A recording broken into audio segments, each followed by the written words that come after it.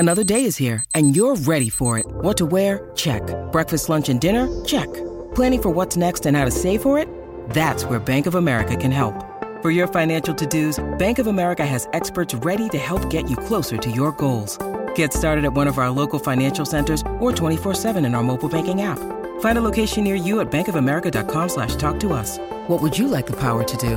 Mobile banking requires downloading the app and is only available for select devices. Message and data rates may apply. Bank of America N.A., member FDIC. Hi, I'm Paul Holmgren. Hey, I'm Travis Konechny. Hi, I'm Chuck Fletcher. Hey, this is Jeremy Roenick. Hi, this is Travis Sanheim. Hi, I'm Joel Farabee. Hi, this is Derek Brassard. Hey, I'm Scott Lawton. Hi, this is Bob Clark.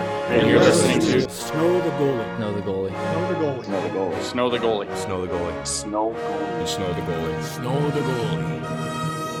Yes, hope springs eternal here on the Only Flyers podcast, the People's Podcast, the Players Podcast, the Prognosticators Podcast, PLA Podcast, the Only Flyers Podcast, Snow the Goalie. And look, going into this week, I think there were a lot of questions or a lot of concerns. The Flyers were in the midst of a terrible losing streak that's extended to 13 games. And a lot of people were very upset, but thankfully, Chuck Fletcher and Dave Scott, little mystery guest here, an entrant to the Royal Rumble, decided to get in on the press conference. And now any concerns that we had have been mitigated. They're gone. Absolutely gone. So we're going to talk about all the positivity we feel after yesterday's press conference. Let me first introduce to you the men, the myth, the legend. We have Anthony Sanfilippo, follow him on Twitter at AntSanPhilly, and Chris Therien Bundy, follow him on Twitter at CTerrien6. Gentlemen, do you feel the optimism in the air? Can you reach out and touch it? Do you feel it? Dave Scott saved the day. You know what I'm concerned about, Russ? What's that? Your microphone. Why? Bigger than you are. Yeah. So hurtful. I'm done. It does done look like it right in this picture, right, Ed? Well, it's because it's in front of me. It's closer to the screen. The people who are watching on YouTube will understand. Those who are listening are just going to be like, "Wow, yeah." I mean, we knew Russ. We didn't know it was that short. Those listening are going to hear. It's not your normal dulcet tone. Just so you know. Well, that's not good. That's not good at all. I'll have to unplug and this is the problem. All of the Yeti mics, everybody I know who has a Yeti mic has been going through this nonsense lately where the little plug on the bottom, it goes crazy and then the mic overloads. And if that's what's happening, then that's no bueno, but here we are. We'll figure it out. It'll be fine. So we have a lot that we have to talk about. And by the way, Russ, it's a winless streak, not a losing streak. Buddy, it's a losing streak. You can call it what you want. That's a progressive term for a losing streak. It's a winless streak. It's a winless streak because those losses where you got a point, they're not really losses. I'd like to thank I'd like to thank the current group for erasing my record of 12 winless. There you go. Thank you very much. No longer in the books. Next level stuff. This is good. This is why. My God. All right. So we have to that's a good thing, Bunny. Keith Yandel breaks the consecutive games record, and Doug Jarvis, he hasn't spoken in the public for 15, 20 years at least, maybe longer. He finally gets to come out and say something. Here you go. It's an opportunity. Yeah, your record, 22 years old, of record of futility gets broken. Now you can thank the current team. That's perfect. Yeah. Thank you. I love it. Guys, I wanted to come onto this week, and we said last week that the goal was going to be we wanted to go out of our way to have a conversation, kind of something based on what the fans have been expressing as a lot of disdain, a lot of sadness, a lot of mixed emotions, but they've continually gotten more and more negative. And we wanted to kind of make a cathartic experience for people. Tell us how you're feeling. Tell us what hope maybe you have for the team. And before we jump in, I'm sure everybody at this point has either seen or heard at least part of the Dave Scott and Chuck Fletcher press conference. I want to lead with, and I'm going to leave the person anonymous. I don't know if they were okay with us using their name here, but we got an email late last night. No, I'm sorry. We got an email this morning. And I think this probably touches on a lot of what people are feeling out there. And then we'll dive in and get into this press conference. Hi, guys. I'm not sure if you're taking questions, emails, or tweets this week, but after yesterday's press conference and allowing time for it to digest it, I had to email you. I felt disappointment as a kid when the Flyers were beaten in the Stanley Cup Finals by Edmonton, Detroit, and Chicago. and had sadness in 1985 and when Pelle Lindbergh tragically died. Yet throughout the disappointments of Stanley Cup losses, untimely deaths, and bad seasons, I had hope until yesterday. If Dave Scott legitimately determined an aggressive reboot and giving Chuck Fletcher a blank check is the path, I will quote Luke Skywalker, "This will not go the way you think." Even when healthy, as we saw last year, the team is not good enough. The core that Dave Scott promoted are all currently injured, and only 3 of the 4 will be at least 30 by the end of 2022. This team needs a total rebuild. The only true way to get high-end talent, Fletcher correctly stated, is through the draft. This offseason is the time to trade off key players for picks and prospects. Be like the Rangers and send out a letter to the fans with this intention. I do believe the fans will be on board. As a fan, I am on the outside, but my perception is, in addition to the obvious on-ice issues, there are problems with the medical staff and player development. I understand not all prospects will hit their ceiling. However, other than Carter Hart and Joel Farabee, what prospect will? Konechny and Provorov have regressed, like Gostisbehere before them, and players like Sanheim have been disappointing. Finally, if Dave Scott intended to build a bridge with the fans, he failed miserably. I have not seen anything so universally hated since critics savagely bashed Cats. Gigli or Caddyshack 2. Thanks for reading and keep reeking of awesomeness. I like Caddyshack 2 myself, but I'm in a very small minority there. So there's a lot to break down in that. Let's get into the press conference itself, because a lot of what that listener touched on is what we saw on Twitter and on Facebook. And I mean, I'm sure you guys got DMs about it. I did as well. Just a lot of people kind of beside themselves by what happened. To be clear, earlier this week, it was announced that Chuck Fletcher would hold a state of the team press conference. We're just past the midway point of the season. It makes sense. They usually do quarterly checkpoints throughout the season. So this isn't something that was like an emergency press conference. It really was state of the team, and they're cognizant of the fact that it's over. So we expected Chuck Fletcher, but then the live stream came on and there were 2 chairs, and the other chair was occupied by Dave Scott, who has caught heat, who's been memed. I don't know if you guys have seen this, but there are now multiple accounts that make memes of Dave Scott being out of touch, messing up people's names. It's good stuff. It's actually pretty funny. But Dave Scott came out with Chuck Fletcher, effectively gave him a vote of confidence, at least in the short term, touted Fletcher's accomplishments in the organization and building the hockey side, complimenting Val Camillo on the business side of things. I believe her name was mentioned more in that press conference yesterday than ever before in any press conference. I think there are a bunch of reasons, and we'll get into those in a little bit, but Dave Scott started off the right way, I thought, expressing that the organization was angry, that he was angry with the losing. That's a good way to connect with the fan base. Everything that happened after that was an absolute car wreck. Ant, you were in person. Did you feel like, based on his initial remarks, maybe we were going to see something or hear something out of Dave Scott that was going to connect with the fan base? Yeah, I mean, I'll be honest. I really didn't think it was smart at the beginning to have him there. Like, I was like, what? Why is he here? Like, if he has something to say, he should say something separate of this. This is not. Why are we trotting him out for this press conference? But I will give him credit. I mean, the very first thing that he comes out and says, I thought he hit it out of the park. I mean, he really said that that he was angry, he's sick of losing. And he apologized to the fans and told them they deserve better than what the franchise has been giving them. You couldn't ask for anything better. Now, those were probably the talking points that he was given, right? And those were the things that he said right off the bat. But he gave it to you. I'm sure there are fans out there who are going to tell you that it was just lip service. And that's fine. Maybe it was. We could debate that. The fact of the matter is that if he comes out there and doesn't say that, well, then he's going to get killed for not saying it. So people are going to kill him either way.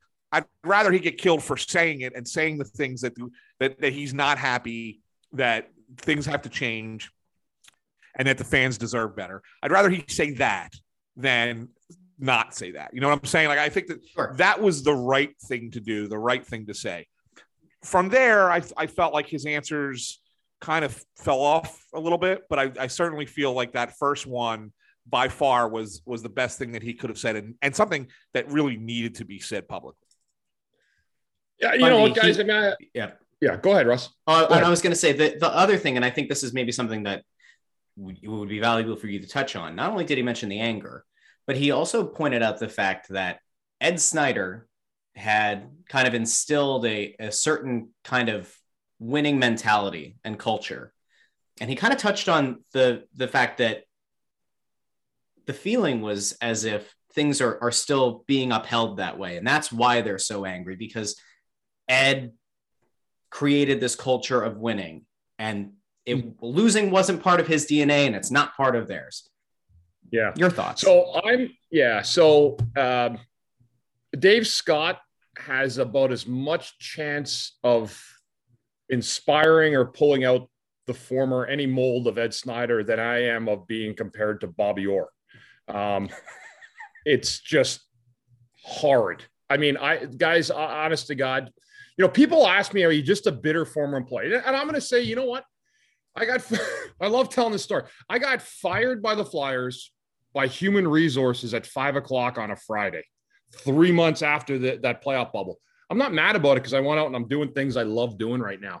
What I do and what I can't stand seeing is the fall of an amazing empire that was to this city. You know, this is of all the sports in Philadelphia, and I've been here now almost 30 years in this time. You guys were born and raised here. Anthony, you've been here forever, but I adopted a lot of the fabric of the sport of this city. I love going to Eagles games, baseball games with the kids. It's just been sports in this city has been part of the fabric of my family as well, and what I've taught my kids. So when I see what I see and I hear what I hear, it makes me sad in a lot of ways, because I saw what the vision that Ed Snider had, and the legendary fabled players like Bob Clarke and Bernie Perron, Dave Poole in the 80s, they transcended time and they brought the same attitude forward. That really ended, unfortunately, with Ed's passing, but it ended a little bit before that when Peter Luukko moved on and Dave Scott came in. He hired Valerie Camillo, who by all accounts, if you check with people where she worked before, it was never really a good experiment. She doesn't care about alumni. She doesn't care about the team. She cares about a mascot and photo opportunities. That's the bottom line. It's true. Everybody in the office will tell you that. These are not secrets. There's nothing inventive about these people. They don't have a great thought process, because otherwise they wouldn't be putting stupid video games out in the midst of a 12-game losing streak with Gritty on it.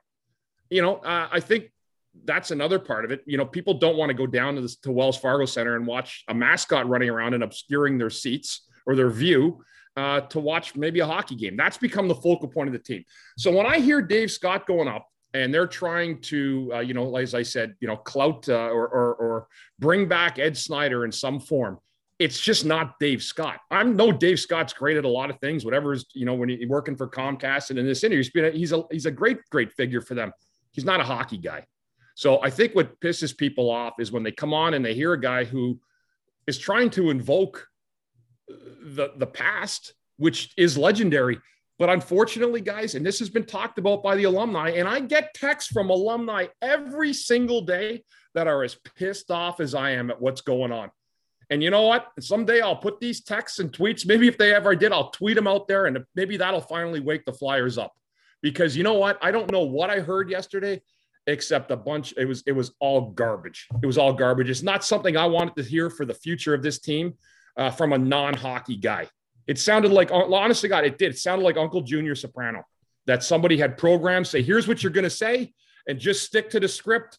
Everybody's happy here. There's nothing to see, nothing to see. What I will say, guys, and to finish off my intro here, you can be a crappy team. It happens. You can be a crappy team. And every single fabled team has been crappy. The Detroit Red Wings, right? The legendary winner, that beat me in the final, and our team that I was part of in the 90s, went on to win 4 Stanley Cups, right? They became a shitty team a couple of years ago. But what they didn't become was a shitty organization.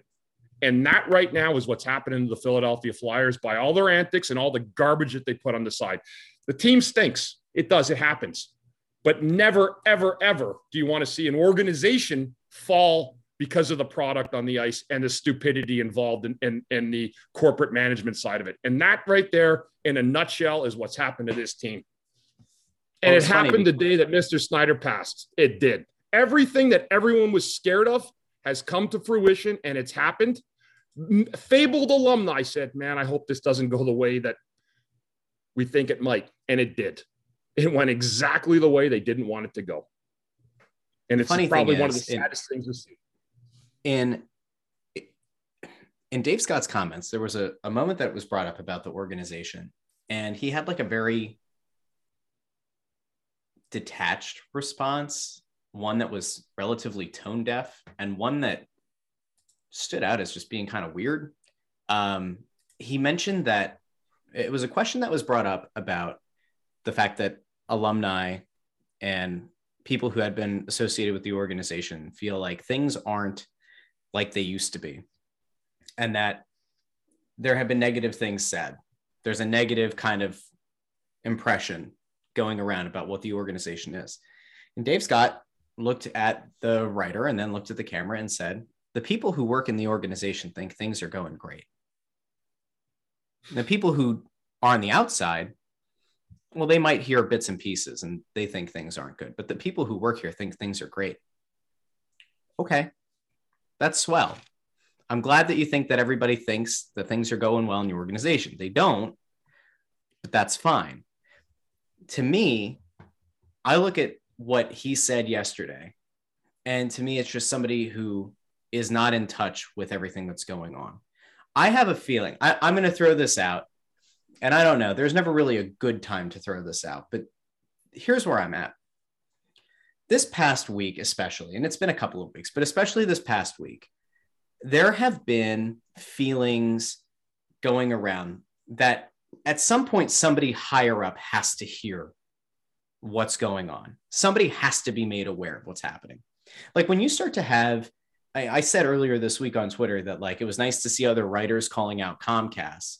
It wasn't the beat writers. They're still not there. At some point, maybe they'll come along, but it's easier to just like focus on the crappy on ice product and keep your credentials and all that. But people are starting to get more critical. And it's across a lot of different groups that typically don't get along that are now critical of the organization and critical of the hockey ops side and the business side and everything, the whole thing. Because when it's a shit show, it's a shit show. And that's what it is right now. And there's a small part of me that thinks, all right, whether it's Brian Roberts, who's at the very tippy top, who is above Dave Scott, who's the guy that installed Dave Scott into this position. I don't know if it's Brian Roberts himself. I don't know if it's people who are around Brian Roberts, but you have to believe that people who work for Comcast that are locally based are aware of the things being said about the Philadelphia Flyers. It's not just on podcasts. It's not just on blogs. It's made its way to WIP where, you know, Ray Didinger and Glenn Macnow talk about how bad the Flyers are and take phone calls. I mean, hell, they were taking phone calls about how bad the Flyers were when the Eagles were about to play in a playoff game. That's how bad things have gotten for the Philadelphia Flyers. So I believe... Just so you know, it was also on 97.5. I want to point out it was also on 97.5 with Hunter Brody. Hunter Brody did a whole thing on it as well. So I just want to point out it's not just the one radio station. Both radio stations had it. And so they're the flagship. And they're the flagship. The thing that's crazy and the thing that makes me think that Brian Roberts has to be aware, right, is because there's been so much coverage or there have been so many dissenting voices at this point locally, and now it's even made it nationally. It was on Elliot Friedman's 32 Thoughts podcast where they talked about it. They mentioned Bundy by name as being somebody who had been upset with the way that the alumni game was handled and everything. So now you're hitting on all these different touch points, right? And so my thought is Brian Roberts at some point had to have heard about it. And I don't think that Brian Roberts is a horrible human being. I think Brian Roberts probably didn't want to see this team become whatever the hell it's become. I think that probably from his perspective, he wanted to put some people into place to run it. You don't want to have to micromanage. Maybe Brian Roberts doesn't want to be Jerry Jones or Mark Cuban or an Ed Snyder. He just wanted to be able to hand the team off, keep it going, put a winning product out there. Let's have fun. Like let's enjoy. Let's keep rolling with this thing. So many people have been so negative about the team. I believe that Brian Roberts has to be aware of it. And it wouldn't surprise me if Brian Roberts at some point has had the thought go through his head, what kind of changes have to get made? I don't think Brian Roberts wants to pick the GM. I don't think he probably has much in terms of feelings on Chuck Fletcher or the job that he's done in the draft. But if I'm him and I'm looking at the kind of heat that my organization now is taking, I'm starting to evaluate Dave Scott. I'm starting to evaluate Val Camillo. I probably am starting to evaluate the future of Chuck Fletcher or the future of the organization. And so, like, for me, I'm kind of like, all right, was Dave Scott coming out yesterday self-preservation? Was this a move that Dave Scott was also aware of all the negativity that's been said, and Dave Scott doesn't want to lose his job? So Dave Scott comes out and says, we hear you. We're angry. We're upset, because he wants to protect his own job. That's my thought. And there's one other thing, because I know this is long. One other thing. I mentioned at the top, he said Val Camillo's name many times. She's never been mentioned to that extent, that many times in a press conference. And it makes me think, all right, he identified Chuck Fletcher as hockey guy and Val Camillo as business person. If I'm Dave Scott and I'm fearful that my job could be on the line, what's the easiest way to make sure I don't get canned? Redirection. Redirect the blame. You don't like the hockey? Chuck Fletcher. You don't like the business? Val Camillo. Self-preservation, not a stupid move. Dave Scott is not a stupid man. He's not a hockey guy, but he is not a stupid human being. He's a businessman. He gets it. To me, him being there yesterday was far more than happenstance. I think it's very telling about some things that may or may not be kind of going around. It's interesting. Yeah, I'll chime in for a second here. That was that answer that you brought up earlier, and I'm actually going to read. I have Dave's actual words. I'm going to read. It's not that long, but I'm going to read what he said, because this was the one thing that he said yesterday that I was like, oh man, this one missed the boat. Like, you can't say these things because it's out there. It's in too many places to make us. You're just trying to pull the wool over our eyes with this. So here's his quote. I feel if you talk to people, I want to give, first of all, before I read the quote, I want to give credit. This is a question from Dan Gelston from the Associated Press. Dan asks, Dave, there's a perception among a segment of the fan base, among some alumni, that the current organization is too disconnected from the Ed Snyder era. How do you see it? Do you sense that that's out there, and is it fair? So here's his response. I feel if you talk to people inside the organization now, I think it's been pretty stable for a couple years now. Whether it's on the business side, I've had Valerie Camillo. She's in her 4th year. She's a terrific executive. She's built a great team. And Chuck's been here now just about as long, I guess about the same time. So no, I think if you ask anybody in hockey ops, they would say nothing's changed. Talk to the old timers, people that are still with the organization. I think if you're on the outside looking in, maybe you're hearing some things and seeing it differently. But with that said, you could always make it better. I want it to be a family atmosphere. I don't think it's changed. I mean, I've been living it I'm in my 9th season here. We just try to build on what Ed started. I will say this, Comcast has been the same terrific partner to me that they were with Ed. Comcast has been in this thing for 26 years as the controlling partner. And then Dan follows up, is Comcast committed to keeping the Flyers, no plans to sell? And Dave goes, absolutely, no. We are headquartered here. We have a lot of sports content throughout the company, and this is something that everybody gets excited about. So go ahead, Anthony.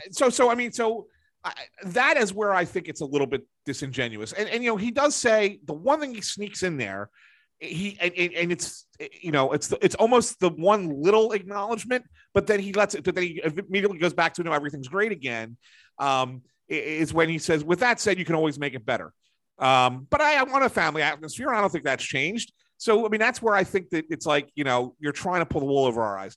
It hasn't been stable for a couple of years. There have been many people who've lost their job on the business side. The turnover has been ridiculous. Season ticket holders don't know who their reps are anymore because their rep changes every 3 months. Their reps, they don't even know who to call. To talk, and we hear about this constantly. They also have complained that there haven't been those town hall meetings that have been, part of the past, and there haven't been as many of those outreach things to ask for feedback from fans. It feels like maybe the organization is just so aware of the negativity that surrounds the season ticket holders right now and how bad things are. They don't want to ask because the team's in a 13-game losing streak. The team has been awful. You're going to get hit with a ton of stuff you don't want to hear. You're not going to find as many of the positive Paulies out there. You know what I mean? So back to you. Yeah, I was told recently that as these losing streaks pile up, that obviously fans are frustrated, and season ticket holders are like, we're not renewing. We're bailing on next season. Where they had until I think it was early January. I forget what the exact date was to make their deposits for next season, and they said we're not doing it. And one of the things that the Flyers are trying to do now to try and save these people, try and save these season ticket holders who are leaving en masse, is they are offering them the option to just forget about the rest of this season and take whatever money is left on the tickets for this season and roll that into next season if they'll stay as season ticket holder. That's how, the retention, that's what retention's trying to do. And you feel bad for these people. These are jobs, and they're trying, they don't want to lose their jobs. They're trying to keep people as season ticket holders. And they got to come up with something, anything, any kind of plan or an idea to try and keep season ticket holders in place. And the fans are like, no, we're not doing it. So to address really what Russ said about, Brian Roberts and Comcast, I think what's kind of like a sticky situation, if what I'm being told is correct, I think that they re-upped Dave to a new contract early in the season. Might have been October, maybe early November, which kind of makes things a little tricky. I don't know what kind of extension he got, how many years, what kind of money. I can't give you that much detail. But at the same time, there's probably some kind of term with him. I do know Val's contract, I think, expires in June. And so obviously they're going to want to bring her back, or she wants to come back. What do you do with that? So that's why I think that there's a lot being discussed, maybe behind the scenes. And Brian Roberts and his group at Comcast, the investors, they have to think about all this, and they have to look at it.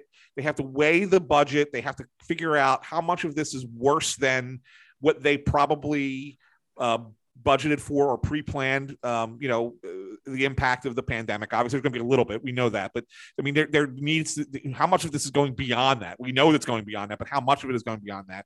And can it be rectified in a short period of time? And if it can't, then maybe changes need to be made. And I, Brian's a real smart man. Talking about a real smart businessman. He's a guy who's always going to, do his due diligence and figure out exactly what has to happen, and then make a decision once he has all the information. And so I think that there could be some change, but there also might not be. You talk to a lot of people, and we hear things. We've been hearing a lot going on. Nothing that we can report on because we don't have anything solid. We don't have, everything's whispers right at this point. And I will never, and I know Russ is pushing. Come on, Ant, you can put it out there. Come on, Ant, put it out there. And I'm like, no, I won't. This journalistic integrity thing that I have. So sorry that it still exists in me after all these years, but I won't put stuff out unless I have it solid from someone, who is part of the conversation, and not just from people that hear things from around it. But there is, where there's smoke, there's fire. People are talking, and this kind of stuff is being discussed. Yeah. And I got to wonder what this Flyers organization looks like in 6 months, because I think that there's a good chance that it looks different then. And we're hearing different stories coming out of the building in the summer than we are hearing right now. The problem is, though, Anthony, and I hear you, and the turnover on the business side has been just unbelievable, the amount of people that have left. And I get texts from about probably half of them saying what a dumpster fire it is to work there.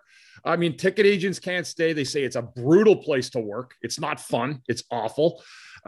So again, when I talk about the Flyers as an entity, and when I talk, when you talk about, it's interesting with Brian Roberts. I know he doesn't have the time for it, but wouldn't he have been a better figurehead of an Ed Snyder than perhaps anybody, right? Like he has that presence about him. And I just don't think that he wants to step into the sun in that role at all. And I respect that. Here's the problem with the team, guys, as I've seen it. And listen, I saw it when I was working there too. I saw the product on the ice, but I saw the stuff off the ice, which was like, I was like, oh my God, like this is just not what fans want. There was a relationship built somehow between this organization and the fan base. And it was through its players. They made a family unit of the whole thing. It was a family. The lowest season ticket holder paid the least amount of money, felt as connected to the great Bob Clark as the richest guy in the seats, right? That's the way it was. It was a family environment. Snyder would meet people outside. He'd shake their hands, come into the building. They loved it. And they loved the players, and they still loved the team, even when the team was shitty. That was part of it. That's what Flyers fans always said. They would let you know they didn't like you, but they still supported you, right? That was always the adage. What's happened now with the business side is they've taken it and they've fractured and broken the relationship between the team and the fans, and they don't care at all about it. There are corporate people that come in, and this is it all it is. It's count the money, count the money, count the money. Figure out a way to get to that end result of getting the money, and don't worry about how you do it. The thing with Snyder was that how he built the train was about through people. The people on the ice, the people in the stands, the people that ran the team on both sides, the hockey and the business. That's why everybody is so irate. That's why I'm irate, because I see a disconnect between the relationship that was built over the years. And it's happened so fast, guys, that it's almost like a speeding train through everything. And that's why I'm so passionate and so disappointed and upset with Valerie Camillo and his staff on the business side, because all they're doing is shoveling a mascot in people's faces of now what looks like 7,500 fans on a nightly basis. Remember, Anthony, we were talking a day or so ago before 07? 07 was a terrible year. I was my first year of radio, or actually, sorry, I was doing my first year of pregame live. And you know what? The team wasn't great. It was terrible. We lost 2 10-game losing streaks. I just retired. But you know what? Fans were still going to the building. They were still passionate. There was still a Flyer relationship with that audience that had a blue-collar feel to it that embodied what this city is. And someone comes in from the outside that, if you ask other people, I don't want to call the franchise, almost destroyed that franchise. You cannot be here and understand that relationship with these people or Philadelphia unless you have a historical background of working in the city, or you're willing to listen to the people around you to make you stay, to put you in that right lane to do that. You have to have a relationship with your fan base. And I've had people come to me like, you know what? I got a $30,000 bill. It's the last time I'm ever paying it. You know, in terms of having 4 or 6 seats. I'll tell you what, that was one person I saw at a supermarket. How many of those people are running around the Delaware Valley right now that have been fans for 30 years, have had family season tickets for years, that are saying, you know what, I just can't do this anymore. I can't keep up with the DMs on Twitter. Yeah, Anthony, same here. There are so many, and I try to answer, but there are so many, and it's not just a handful of disgruntled fans. We've been saying this for a long time, but you could see it. I mean, the attendance that they announced for, and we know that they're not. That's not like the Flyers are trying to blow smoke. Every team in every sport announces the tickets sold, but the attendance that was announced for the Dallas game, I was actually surprised at how low that was. The announced attendance was 14,000. I have a hard time, in all honesty, remembering an announced crowd that low. And so, you know, it's not 14,000 in the seats. I mean, that's tickets sold. So butts in seats is probably, about 5,000. Like usually you drop about 5,000 off of that number. So there was probably 9,000 people in there for the Dallas game. That's unbelievable to me, though, that they had 6,000 seats that went unsold. Like that blows me away. That's a number that I just can't wrap my head around, because it never was that bad. Never, even in that 06, 07, it was never that bad. It is a product a little bit too, Anthony, right? The lack of the aggression. I mean, I get that a lot. Like somebody, you get somebody saying, yeah, I used to go down there. I want to see someone's head get knocked off, or see a fight or a brawl or something. And now, like, you can't bank on that anymore. You can have a bad hockey game with a couple of fights and you come out after and you're all jacked up. The fan base, there's none of that anymore. So it's not just all, what's gone on there. There's been a little bit of the COVID, but also the product. The product is slipped, guys. Whether people want to be honest about it or don't, they can say it's more skilled. It's not. It's just there's more speed and more open ice. I want to throw one more at you, Bundy, because you were a rookie at the very end of a bad stretch of Flyers hockey. They went 5 straight seasons without making the playoffs. Yeah. So you were here at the very, very, very end of that. Do you remember the Spectrum being like nobody there, even after 5 years of not making the playoffs? Yeah. And you know what? My first game was at the Spectrum against Quebec. And you know what was amazing? I'll never forget, other than the fact that I was going to play my first game, but where the Rocky statue was in front of the Spectrum that was January 95. Yeah. There was 4,000 people in front of the Spectrum as I was driving in like 2.5 hours before the game. It was the first game after that lockout, right? That 94 lockout. And I was in awe of the fans that were waiting out there in January just to get back. And I know Eric Lindros was on the team, and it was his second year on that second year. That was everybody wanted to see it. But I mean, he was a huge draw. What am I saying is that the passion and the way people were dying for Flyers hockey was something that I just couldn't believe. And you had to see with your own eyes to believe it every single night. And that was after 5 consecutive years of not making the playoffs. Yes. Yeah. That game. And that just goes to show you. I mean, that's the difference. And it's not that long ago. I mean, that's 27 years? Yeah. It's not that. I mean, it's really not that long ago to go from being that bad for that long. And this team was in the playoffs 2 years ago, and we're down to 9,000 butts going into seats. I mean, that says something. Well, all right, Russ. You've been quiet for a while. There are a couple of things that are worth kind of pointing out here. One, because I want to just get it back to this and then go away from it and hopefully never come back to it, at least for the rest of the episode. There's like a misconception out there at some point, or got out there at some point, that, we target the business side because there's just this bitterness that exists between both of you having been employed by the team at some point, not being employed by the team anymore.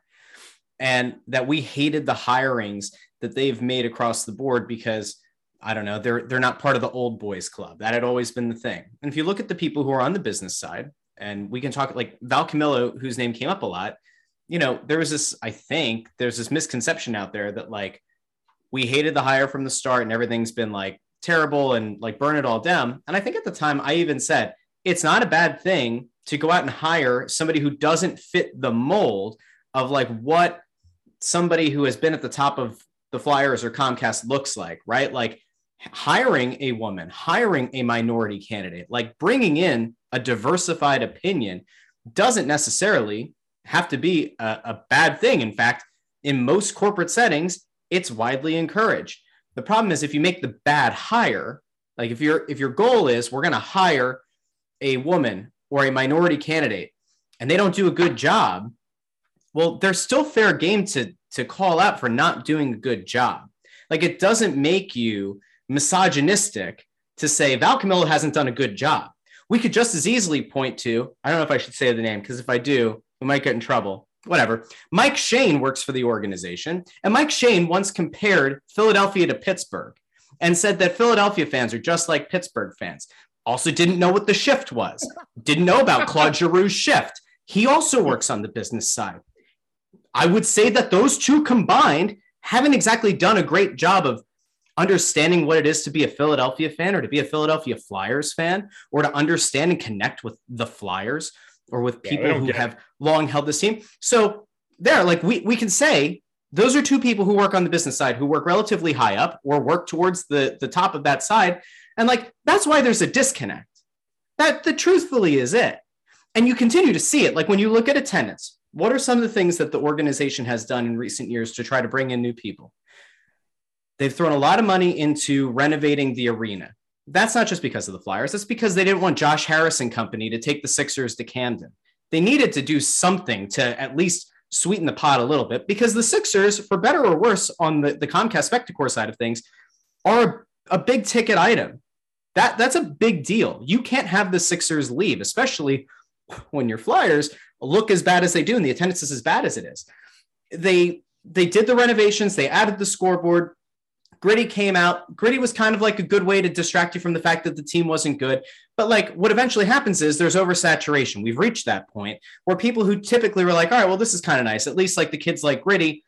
Like at this point now, it's just kind of like Gritty, who used to just be like the punching bag for people who are like bitter and angry, is now kind of getting looked at by people who are typically like, oh, that's okay, to now being like, what the hell? Like, why is there a video game getting released in the midst of a 13-game losing streak? Now, was it a contractual thing? Was it just that like the people who developed the game were really excited and that's when it was supposed to release and that was it? I don't know. Should they have maybe waited until like the team had won a game or two? Probably. Like if you could, it probably would have gone over better. Instead, what you have is tone deaf things. And what you have is like, were you talking about like getting DMs about people bailing on their season tickets? Go back and look at the tweet of the Gritty Snacks game. There are multiple people in that thread who talk about why they've given up their season tickets over the last year or two, or why they're not renewing. And they're saying it publicly in response to the Flyers Twitter account. You might think that's nothing, but we know of at least one or two people who are season ticket holders who listen to this show who have been blocked by the Flyers Twitter account because they would tag the Flyers when they were upset with what was going on the ice and with season ticket holders. So that is its own thing, but there's something in there that is very important to point out because it was misrepresented woefully by Dave Scott yesterday, and horribly so. He was asked about attendance, dwindling attendance, and a message to the fans out there. This was his full response. When you're not winning, you don't have a good product on the ice, it's going to impact attendance. That is true. We're feeling it. I'm feeling it for the fans. You've got team performance. You've also got COVID protocol. Philadelphia is very tough with its vaccination requirement. That's impacting attendance. It's impacting the Wings. It's impacting the Sixers. It doesn't help the cause. Bottom line is we have to get better and we have to figure out how to win games. Here's where you falter. This is why you can't shoot from the hip if you're not capable of shooting from the hip like this. The Wings attendance is bad. The Wings also play lacrosse. That is a very niche sport. And we say that on a niche sport podcast. The Wings attendance is what it is. You can't say the Sixers attendance has been impacted because we can look at this one of two ways, but either way, it ain't true. One, if we are to assume that the NBA and the NHL use the same metrics for attendance, so if you go and you look up NBA attendance and NHL attendance, you're going to see what are tickets sold, not butts in seats. If they announce, like Ant said, 14,000 the other night, but there are only like 6,000 people in attendance or 8,000 people in attendance, they're going to announce the tickets sold, the 14,000. If you pull up those metrics online, you'll see that like Vegas, I think, is 104% or 103%, but people in Vegas who saw that, I think it's like a week or two ago that was going around on Twitter of like the highest attended games. People in Vegas were like, no, that's not true. Like it's certainly not that packed right now. Those are just tickets sold. The Flyers, I believe, were like 16, somewhere between 14 and 17 on the NHL list. They were 17. Okay. Because we said that they were in the bottom half. They just weren't in the bottom half. Yeah. So then you look at the Sixers. The Sixers right now, I think, are second or third in the NBA. They're second behind the Bulls. And they're at what, 100.7% attendance of tickets sold? Now, obviously, it doesn't mean that the Sixers have 21,000 people in the building, butts in seats, and up in the Freedom Row and all that stuff. It means that they've sold that many tickets. But if you've sold that many, chances are there are somewhere between 16 to 19,000 people in the arena at any given time. And that's even on the low side, like maybe a midweek game or bad weather or whatever. This isn't a comparable thing. It's not hurting the Sixers attendance. The vax requirement is not necessarily hurting attendance right now. It hasn't hurt ticket sales. And if you turn on a Sixers home game, you're not seeing the same massively empty rows and sections that you're seeing with the Flyers. So to me, if there was like one thing that came out of the press conference yesterday that I just immediately said, nope, we have lost credibility. We have absolutely in this one moment, burn it down. It was that. Because not only do you have Flyers fans, you also have Sixers fans going, wait a second, hold on. I've been to games. It's not like that. We actually had somebody who responded. I put the quote out in the tweet, and somebody said, I'm a Flyers fan. I'm much more of a Flyers fan, live and die with the Flyers than with the Sixers. I've been to 4 Sixers games this year and 1 Flyers game. And then you start to see follow-up from people, and you start to see these similar things emerging. Tickets for a Sixers game on the secondary market, I don't know. Like if you're going to sit up top, maybe like $40, right? $40, $50, depends on the opponent. You want to do that with the Flyers, you're looking at what, $90 in a lot of cases, unless it's a last minute thing and a season ticket holder is really desperate and they try to sell it for less. But like for the most part, if you look at secondary market, the tickets are still exponentially higher. Sixers aren't having a great season either, folks. Like they're not the number 1 seed like they were last year. People are still going out because if nothing else, they believe that their team is entertaining, enjoyable. They can connect with that team. That team markets their players well, including their role players. They market them well. They don't market Franklin. You know who Joel Embiid is. You know who Matisse Thybulle is. It's a problem. You know what? There's one more thing on that thing that kind of got me, Russ, and I agree with you. And I think we were talking about it earlier. The other part that I think is not only confusing to the fans, it was actually confusing to us, but I promise you it is going to be even more confusing to the players in the locker room. When you start telling people who the core of your team is, and you really don't know who the core of your team is, you better be really sure that those names, you got those names right. Because I'll tell you one thing, if that's the core, two of those guys are almost 30 or 30 plus that he mentioned the core. One of them's played 4 games for the organization or whatever it is, a very small amount of games in Ellis. Kevin Hayes has been out. He did not, it's not so much the names he mentioned, guys, it's the names he didn't mention. That, quite frankly, I guess Provorov at this point, I mean, I don't know if you can't really call him part of the core anymore, but Carter Hart was certainly one of those guys that was left off that name. I don't know if he forgot it. I just wanted your thoughts and sentiments on that for the podcast, because I was flabbergasted, guys, with the names that he put on that list. Farabee, I like, he's a good young player, but your core's got to have a lot more substance than the one that he mentioned, and it'd be more age appropriate. Yeah, drop the 4 names for the people. I'm sure they're aware, but let's recap them really quick.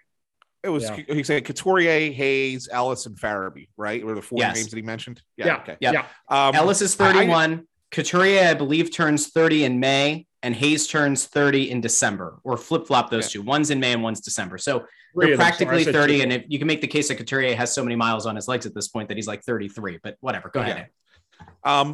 I look, the way I looked at it, and I didn't even address it in my recap, is because I just think it's one of those situations where Dave was trying to show, what he knew about the team and just kind of had a brain fart and forgot Carter Hart.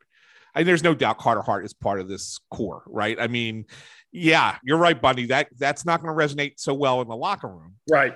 And there's going to have to be some, there's going to have to be some ego massaging going on. For sure, right? Especially today's a game too. You have to pull that guy in there and put him on the couch with a couple therapists and tell him why he wasn't mentioned in the press conference. Everything's okay though. We promise you're in the core. Yes. You just forgot. Yes, yeah. I mean, so I if I have to be honest, I think he just probably forgot the name.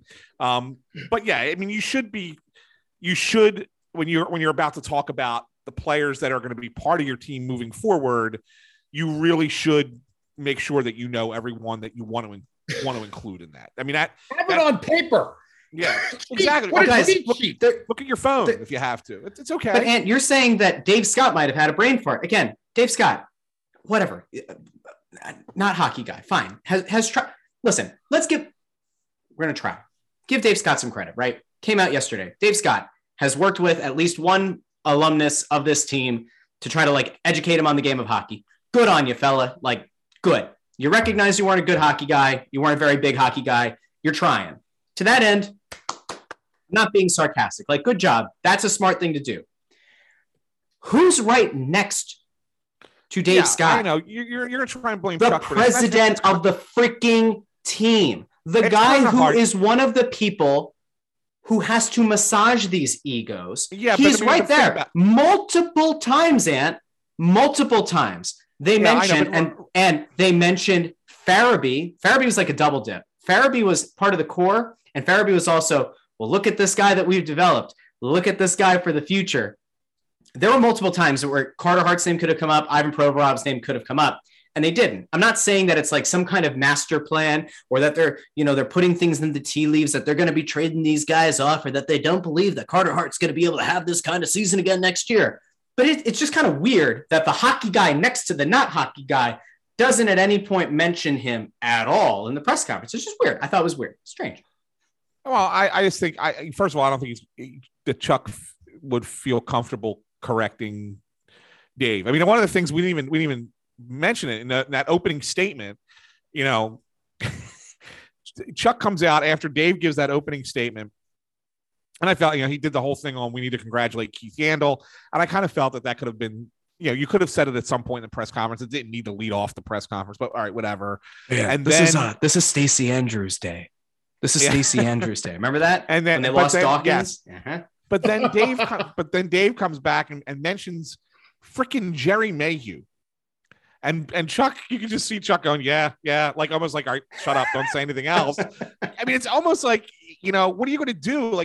He doesn't want to embarrass Dave because Dave's his boss. So he's not gonna then say, Dave, you forgot Carter Hart, Dave. He's not gonna do that. So Chuck's a team player, and he's just gonna hope that nobody notices. In all honesty, I mean, that's just kind of he probably knows that we're probably going to pick up on it, but he's just kind of crossing his fingers because he's in a tough spot. He doesn't want to criticize Dave there. And so that's why I don't put that on Chuck for Carter not being mentioned. As somebody said yesterday, Anthony, they texted me after, said Chuck didn't say enough and Dave said way too much. Yeah, it's fair. And that's fair. Pretty much what it was. That's fair. Yeah. Guys, if we look at this macro view and we kind of like zoom out on what happened yesterday, and we can get into other things if there's something else you want to dive into, but I said my thought right now, my hunch is that Dave Scott might be in self-preservation mode. He comes out, he talks. He gave a vote of confidence at one point saying, Chuck is my guy. He says, Chuck's my guy right now. He didn't say it in a way that was like necessarily the way that sometimes like an owner or a team executive kind of like hints that there could be change down the line. He just said he's my guy right now and I believe and blah, blah, blah. And I believe in the organization. I believe all this stuff. Is there a chance that like both of these guys are just lame ducks anyway? Like, is there a chance that we get to June and like one or both of these guys are gone? Or like if it is only one, like if it ends up being like Chuck Fletcher becomes the fall guy for the hockey ops side, is it a situation where like we look back on this and this looks even worse? Or is it actually okay? Like if both of these guys are gone and they just kind of went down together yesterday, none of it really matters in 3 or 4 months. Like, is that an okay outcome? My thought is that what you're going to see, and they kept talking about more changes and this, like, again, and Bundy's right. Dave probably said too much.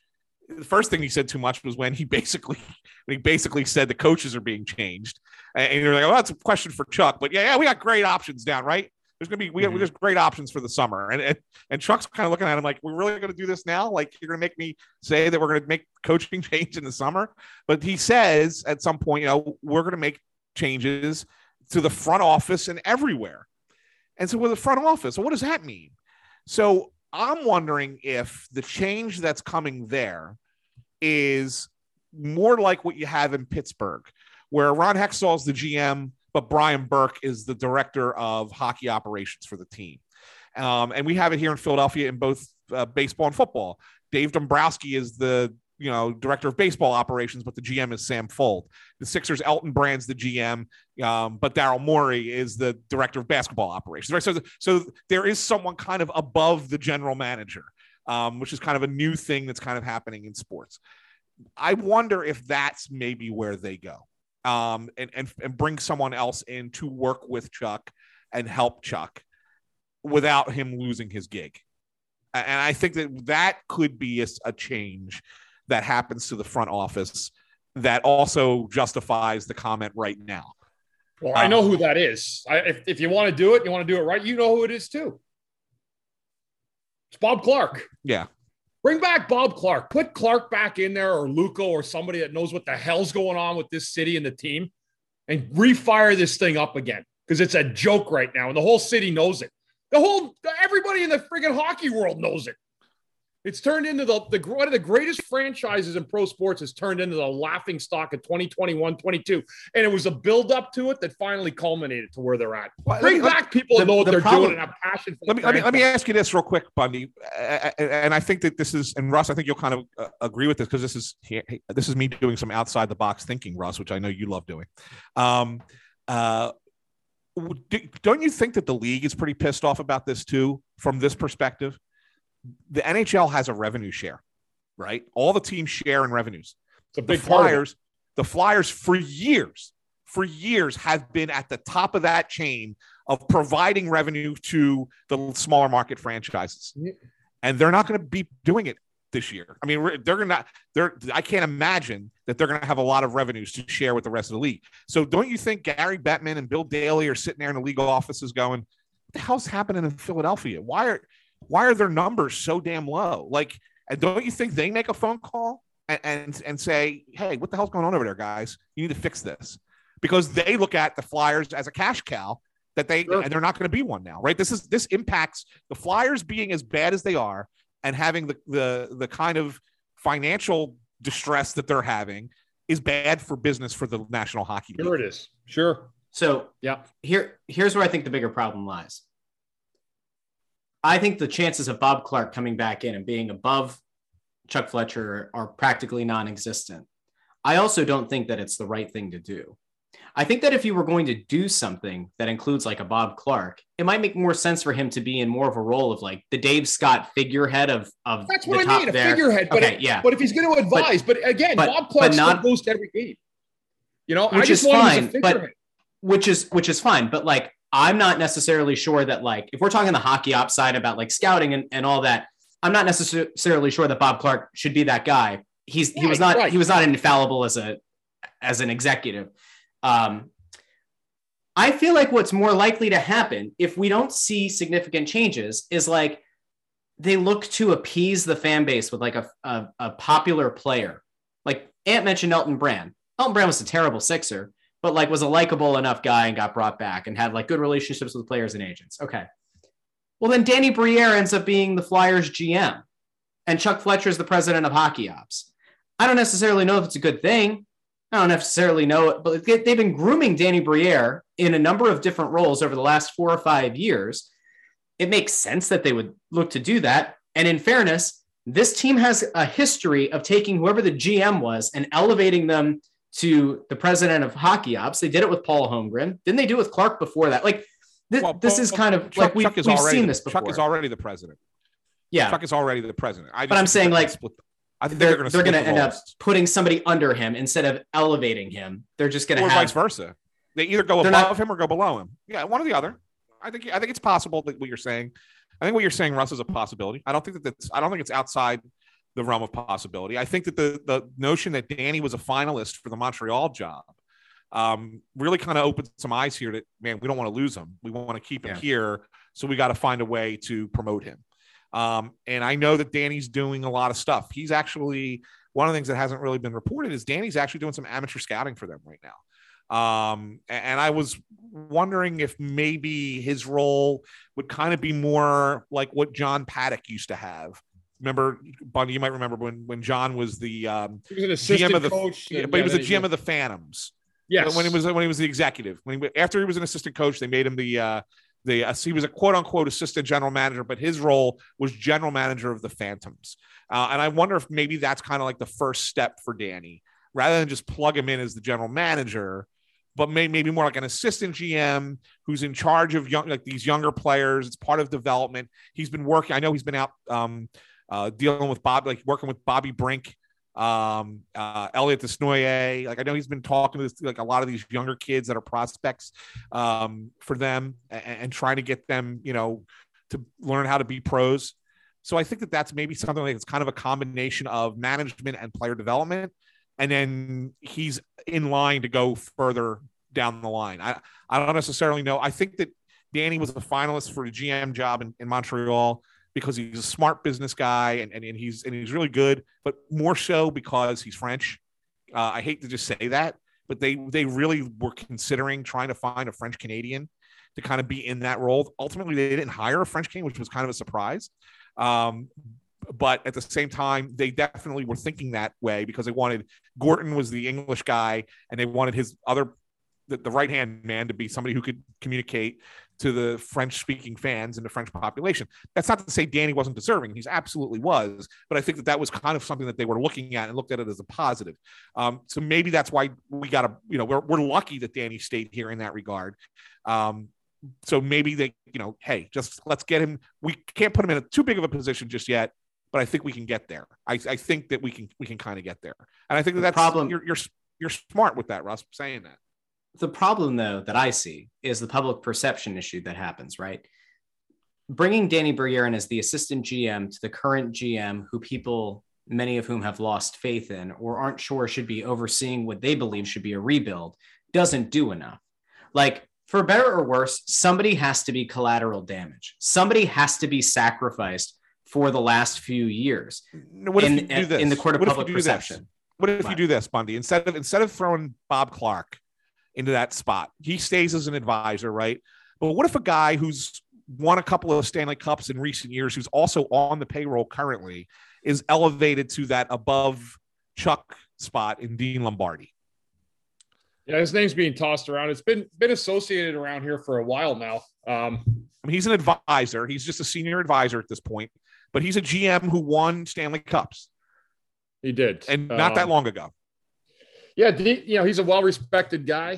He's a Hextall guy. Like him and Hexy were partners, right? So yeah. Obviously, with going back with Clark, he said about 3 weeks ago, kind of raised his eyebrows. But yeah, Anthony, it's not so much that Bob Clark still knows the innuendos of the sport of hockey, and he'll never lose that.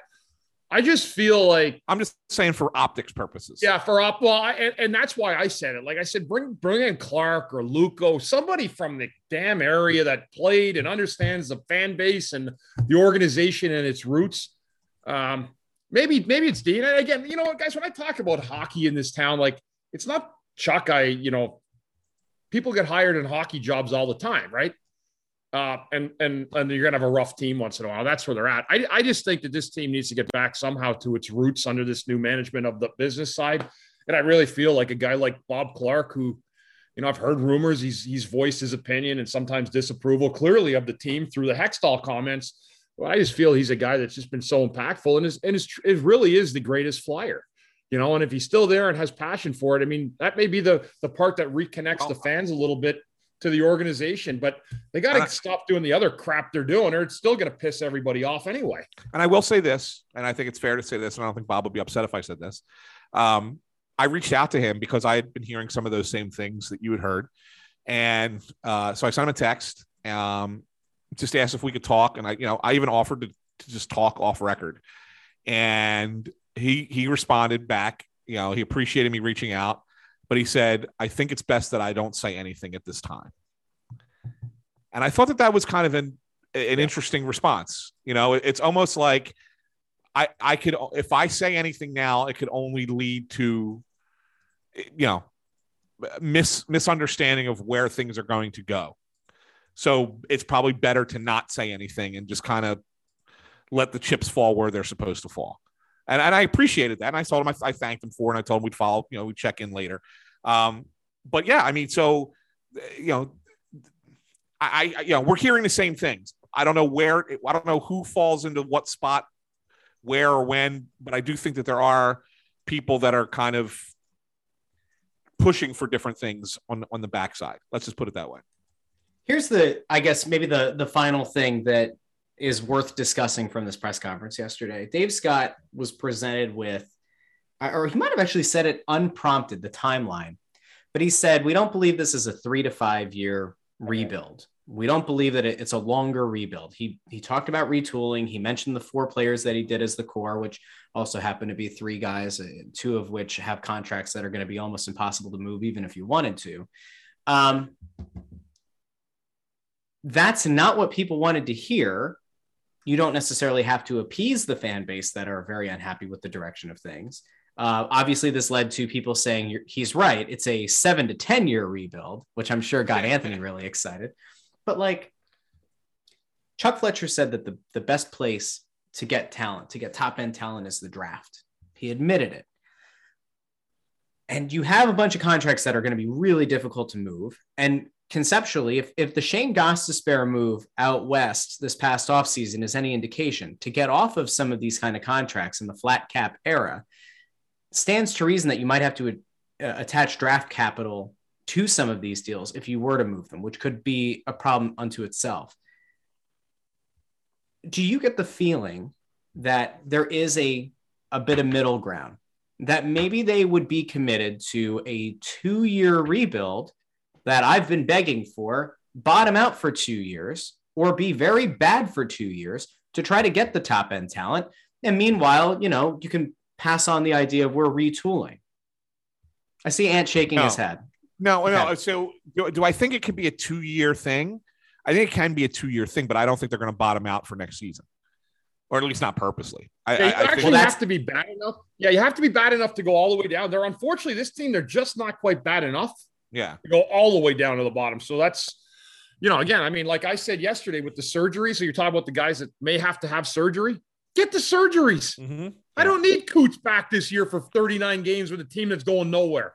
Or Hayes is the other one, right? I believe you mentioned. Or Ellis. So get give them all surgery. Surgery for everybody. Bring Oprah in. You get surgery. You get season-ending surgery. You get surgery. Yes. Everybody gets surgery. You get a bunch of healthy guys like, I don't need surgery. No, you're getting it too. Everybody's yeah. But and isn't there like, wouldn't the theoretical middle ground though be you? I'll give you I understand what you're saying. Ground. The optics of bottoming out are bad, and they also have contracts they can't move. But like, could you keep some of the guys with money, like an Atkinson, who like are good enough to make you not an embarrassment, and like maybe you do a better job of marketing Atkinson for next year? He's not a player that takes you to the next level, but he's also like not a guy that is going to do so well that he prevents you from being the bottom. Does that make sense? Like, is that maybe the middle ground? The middle ground is this, and I'm gonna map it out to you because I did a little research and started playing around with it, and this is what I came up with.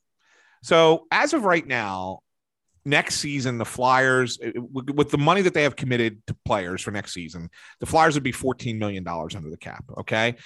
The cap maybe goes up slightly next year, or if it stays flat, whatever. So you might get an extra $1 million in there, maybe. Okay. Let's just say.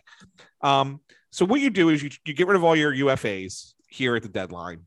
You get some assets. Obviously, Giroux is going to bring you the most. You hopefully get a couple draft picks, a prospect, and a player. Like, I mean, I think that's fair to say that Giroux's got that value. So I think that's your major return, and then the other guys maybe get you a middle round pick or whatever, get you assets to kind of build for the future. That's fine. And then if you go into the offseason and maybe you move one salary, whether it's a Provorov or a Sanheim or a Konechny, you try and move one of those that has value to other teams. You're not going to move Hayes. You're not going to move JVR, but you move one of those contracts, and whatever you get in return, you get in return. You buy out JVR, right? And then your RFAs are guys that aren't going to make a lot of money. I mean, it's like the Wade Allisons, Tanner Lachinsky's. I mean, these guys, you're going to bring them back, but you're not bringing them back for big money. So you're really going to you could get yourself to $20 million under the cap going into next season. You have an opportunity to sign some free agents, to get creative and bring some players here while keeping these other players who are decent NHL players. You just don't have that next level talent, right? So you're going to end up with a top 5 draft pick for what it's worth. I mean, I'm not certain that this is a great draft year, but you're going to get a top 5 draft pick. You're going to probably get a prospect for Drew and maybe another NHL type player. Maybe you trade a player and get a player back, and then you can go get 2 to 3 free agents. You have the wiggle room to do it. It doesn't make you a Stanley Cup contender next year, but it makes you a better team than what you are right now. And so the 2-year plan then becomes the following year, you take that following step to try and become the contender, right? You get to yourself to a point where, like, okay, we can get back to the playoffs next year. And then the year after that, you can get, so that's the 2-year plan. That's how you could do it in 2 years. I don't think that you want to go to, and Chuck even said it, he doesn't want to bottom out, because bottoming out, the example that I've been giving to a lot of people lately is Colorado Avalanche. They were the worst team. They were the last team in the NHL to have 2 10-game winless streaks in the same season. And that was 2010, 2011. They were the worst team in hockey. They bottomed out there. They got the first pick in the draft, and it was Gabriel Landeskog. Hell of a player. Still their captain now, right? Great player. And over the next couple of years, after they bottomed out, they were able to get Nathan McKinnon and Mikko Rantanen. And a few years back, they got Cale Makar, who should be a Flyer. But they got elite level players. They got those top end players. And here we are 11 years later, and they haven't reached the Stanley Cup. Yeah. Even though they've got those top end players. So there's no guarantee to it in that amount of time. So I just use that as an example. They're a good team. They're a contender year in, year out. And then they will be for the next, handful of seasons, but they haven't gotten there yet. And that's the one thing that's why general managers don't want to take that path, because you could end up being a decade or more and still not get to where you want to go. Here's an interesting thought, Anthony, and I thought you kind of saw it with more optimism than I do, because the biggest problem I have with the team right now, and you're going back. So after 1997, every free agent that was an unrestricted, it was always talked about the first team on the list, the Flyers. Yeah. Is that player going to go to the Flyers? Yeah. So the one thing you have to realize now is people are not flocking here anymore. Correct. Nobody is like, Correct. oh, I can't wait till the season ends. I'm going to take an offer from the Flyers and make that team better. And they were always star players. I mean, look at everybody that came here that was the hottest free agent. Luke Richardson was one year, Jeremy Roenick. Everybody wanted to come to Philly. That's not the case anymore. Yeah. My other issue that I'm scared of, and I'm not really super scared of it, Giroux's an unrestricted free agent. If you can get a player and a good prospect, Anthony, out of that would be Chuck's great moment in the sun for me. if he can get a player and a prospect. Unfortunately, I think it's going to come down to picks because there's going to be, unless Giroux wants to be extended, I just think 4 pieces being 2 picks, a prospect and a player may be asking is an abundantly too much for a guy who's an unrestricted. But the other problem is all those scenarios you have, I like it in a perfect world. And again, I don't know where that perfect world exists anymore in the NHL because that's not the Flyers that they were 20 years ago. And you have to be creative. You have to have good guys. When those players come in on visits, you've got to have somebody right there swaying that guy instead of just taking him for a steak dinner because it's that important now, the recruiting of guys that come in and visit you before. So again, it's not like we're waiting for the offer. Yes, I'm going to sign in Philadelphia. Times have just changed so dramatically for what this franchise is that lineup does not exist anymore. So you have to find more ways to be creative. And sometimes that involves what other teams have had to do before. And that's overpay players to come here. Yeah. Yeah. And you're right. You're absolutely right about that. They happen to have one of those right now, right? Playing center. Yeah. No, you're absolutely right. You know, in theory would be playing center if he were healthy. Right. Sure. But I think, when I look at it and look, are there going to be, I don't think that there's going to be any superstar players that are going to be free agents.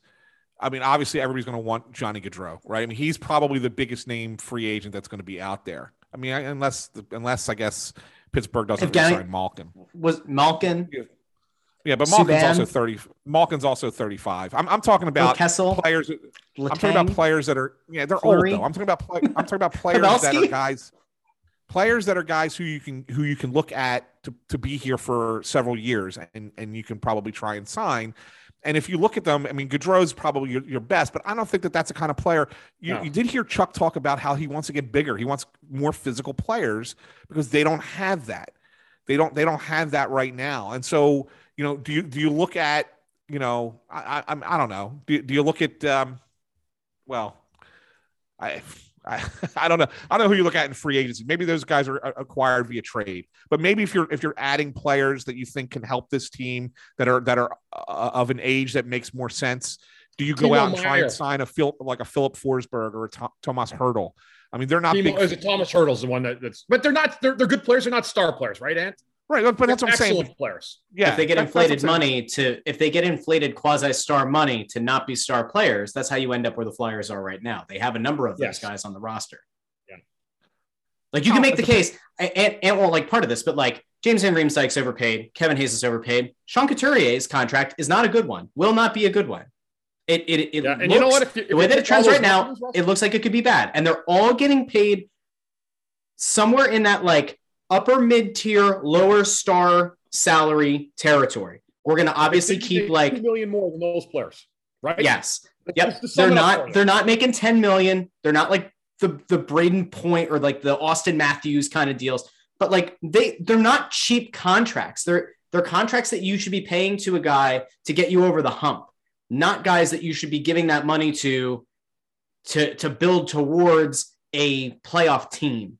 And that's the problem. It's just been a lot of not great contracts and overpays of different length and AAV that have led you to the point that you're in right now, where even if you did want to tear it down, you can't, or it's going to cost you the draft capital that you theoretically want to use to invest in players or picks or for acquiring stars or to package together to move up in the draft. That's why they're in this like weird kind of predicament. That's why Anthony's situation is in play. My situation is in play. Bundy, like some kind of thing in the middle could theoretically be in play. It's a very frustrating place to be in, and there are no quick fixes. Ant's right. You look at the free agent list, the UFAs. There are not players on there that if you just plugged and played a little bit are going to make a difference. I want to ask you guys this, though, because we expect Giroux to get moved. I think there's a good chance that Ristolainen is going to get moved. We talked in the past about Braun maybe gets moved. There are other guys on this team who theoretically could get dealt at the deadline. It seems like the consensus right now among a lot of scouts is that the 2023 draft is shaping up to be better than the 2022 draft, at least at the top end. If you're Chuck Fletcher, this is a very complicated scenario because if you were to survive this year, it's very hard to imagine you also survive next year if next year is equally as bad. If you're trying to make the best deal for the organization, are you pushing a Claude Giroux suitor to give you draft capital for 2023 more so than get the immediate return of the 2022 first round pick or something to that. Yeah, I think Chuck's going to do two things. I think he does want 2023 draft capital, but I think he also looks at it and says he has no second, no third rounder this coming year. He'd like to at least get one of them back as well. So I think that with all the trading that he's going to do, somewhere he'd like to get either a second or a third in 2022, but the rest, he would absolutely prefer 2023 draft capital for sure. Yeah. I don't pay attention to the drafts at all, guys. So if that's what you tell me, I'll believe you. Russ, like whatever, they're 18-year-old kids. It's put them in a bag and I have the names in a hat, flip them at the end of the top 10. It doesn't matter. Well, no, but Bundy, the one thing that's kind of out there is that this draft is kind of like it's not a great one, right? They're comparing this one to the 07 draft, which is the Kane JVR draft, right? Which is not a great one. Right. But then they're comparing next year's draft to the draft where Flyers got Richards and Carter, which was a great draft. It was really deep. Like I think it was 28 of 30 first rounders played 500 games in the NHL at least, or something like that. It was like, that's what they're looking at next year's draft being like. So that just, if you listen to the pundits that are out there. Okay. So that's where we're at, guys. So I'm listening to you. I believe you. I don't watch these guys play either, so I don't know. Do we feel better?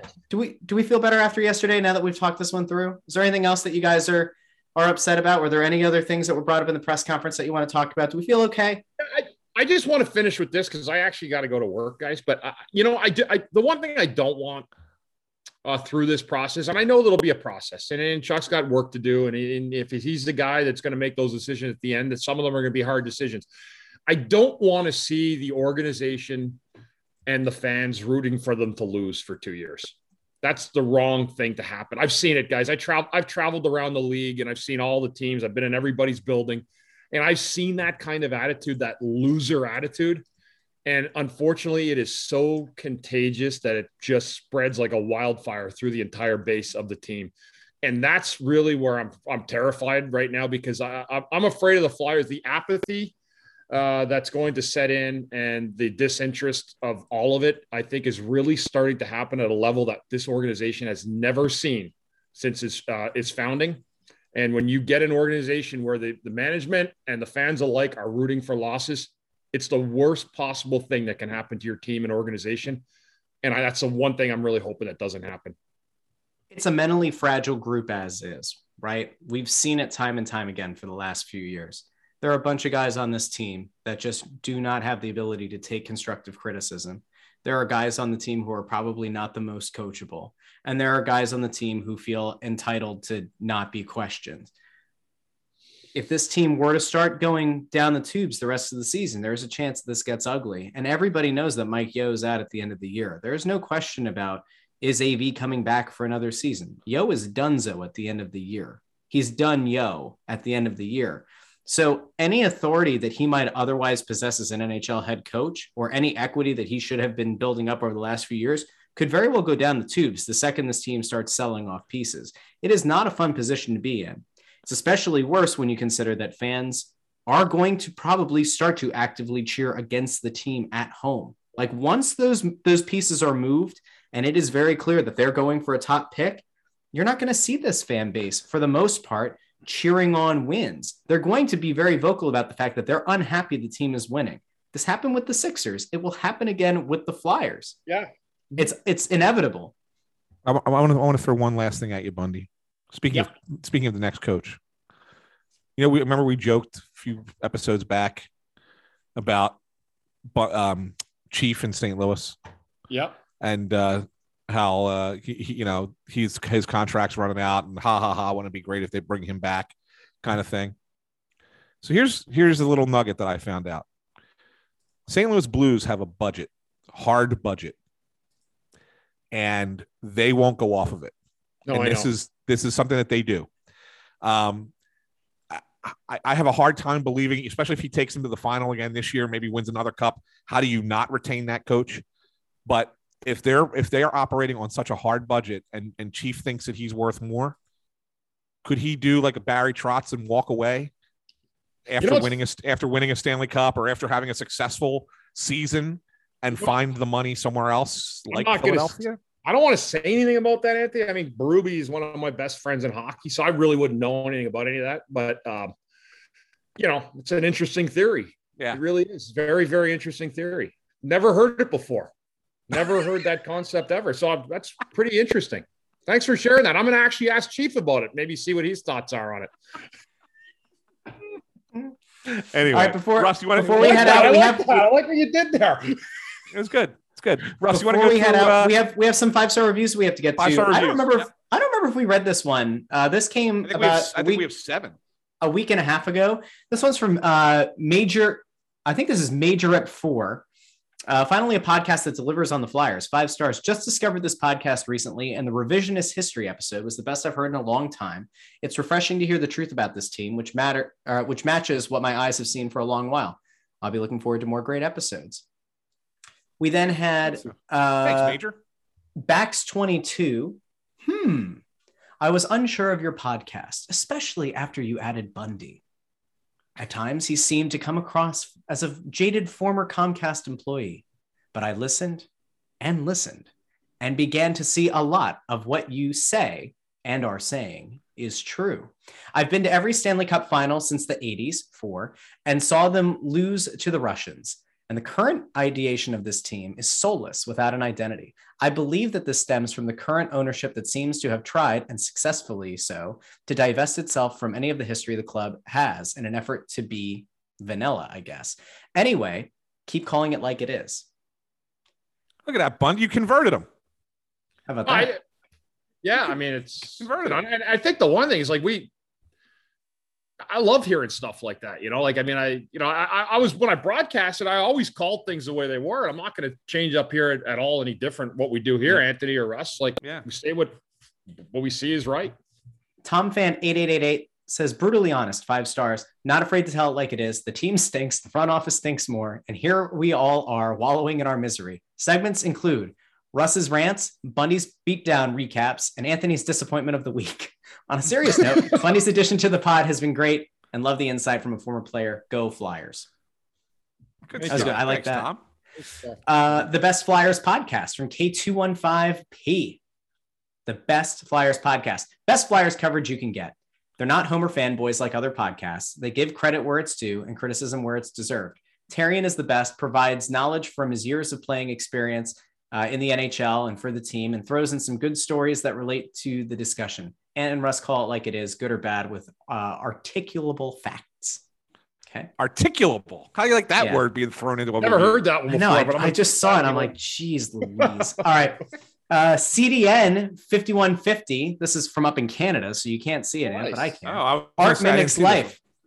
There is very little to look forward to in Flyerland right now. The team sucks. This podcast is run by 3 beat reporters of the Flyers, but also 3 guys who actually give up about the team.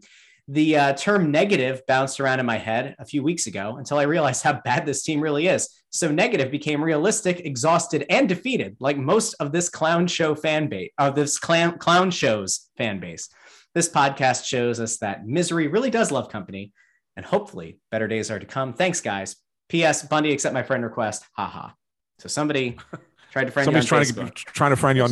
Yeah, you send me his name later, and I'll accept that. I think I'm up against it, but all right. 5 stars. Snowing by Comrade Vladimir Babycake Spy. That's a hell of a name. Do we read it like a Russian? Loving the frank talk. Need more of that in life. What Clark said to be said by someone. I think Clark just likes Shen.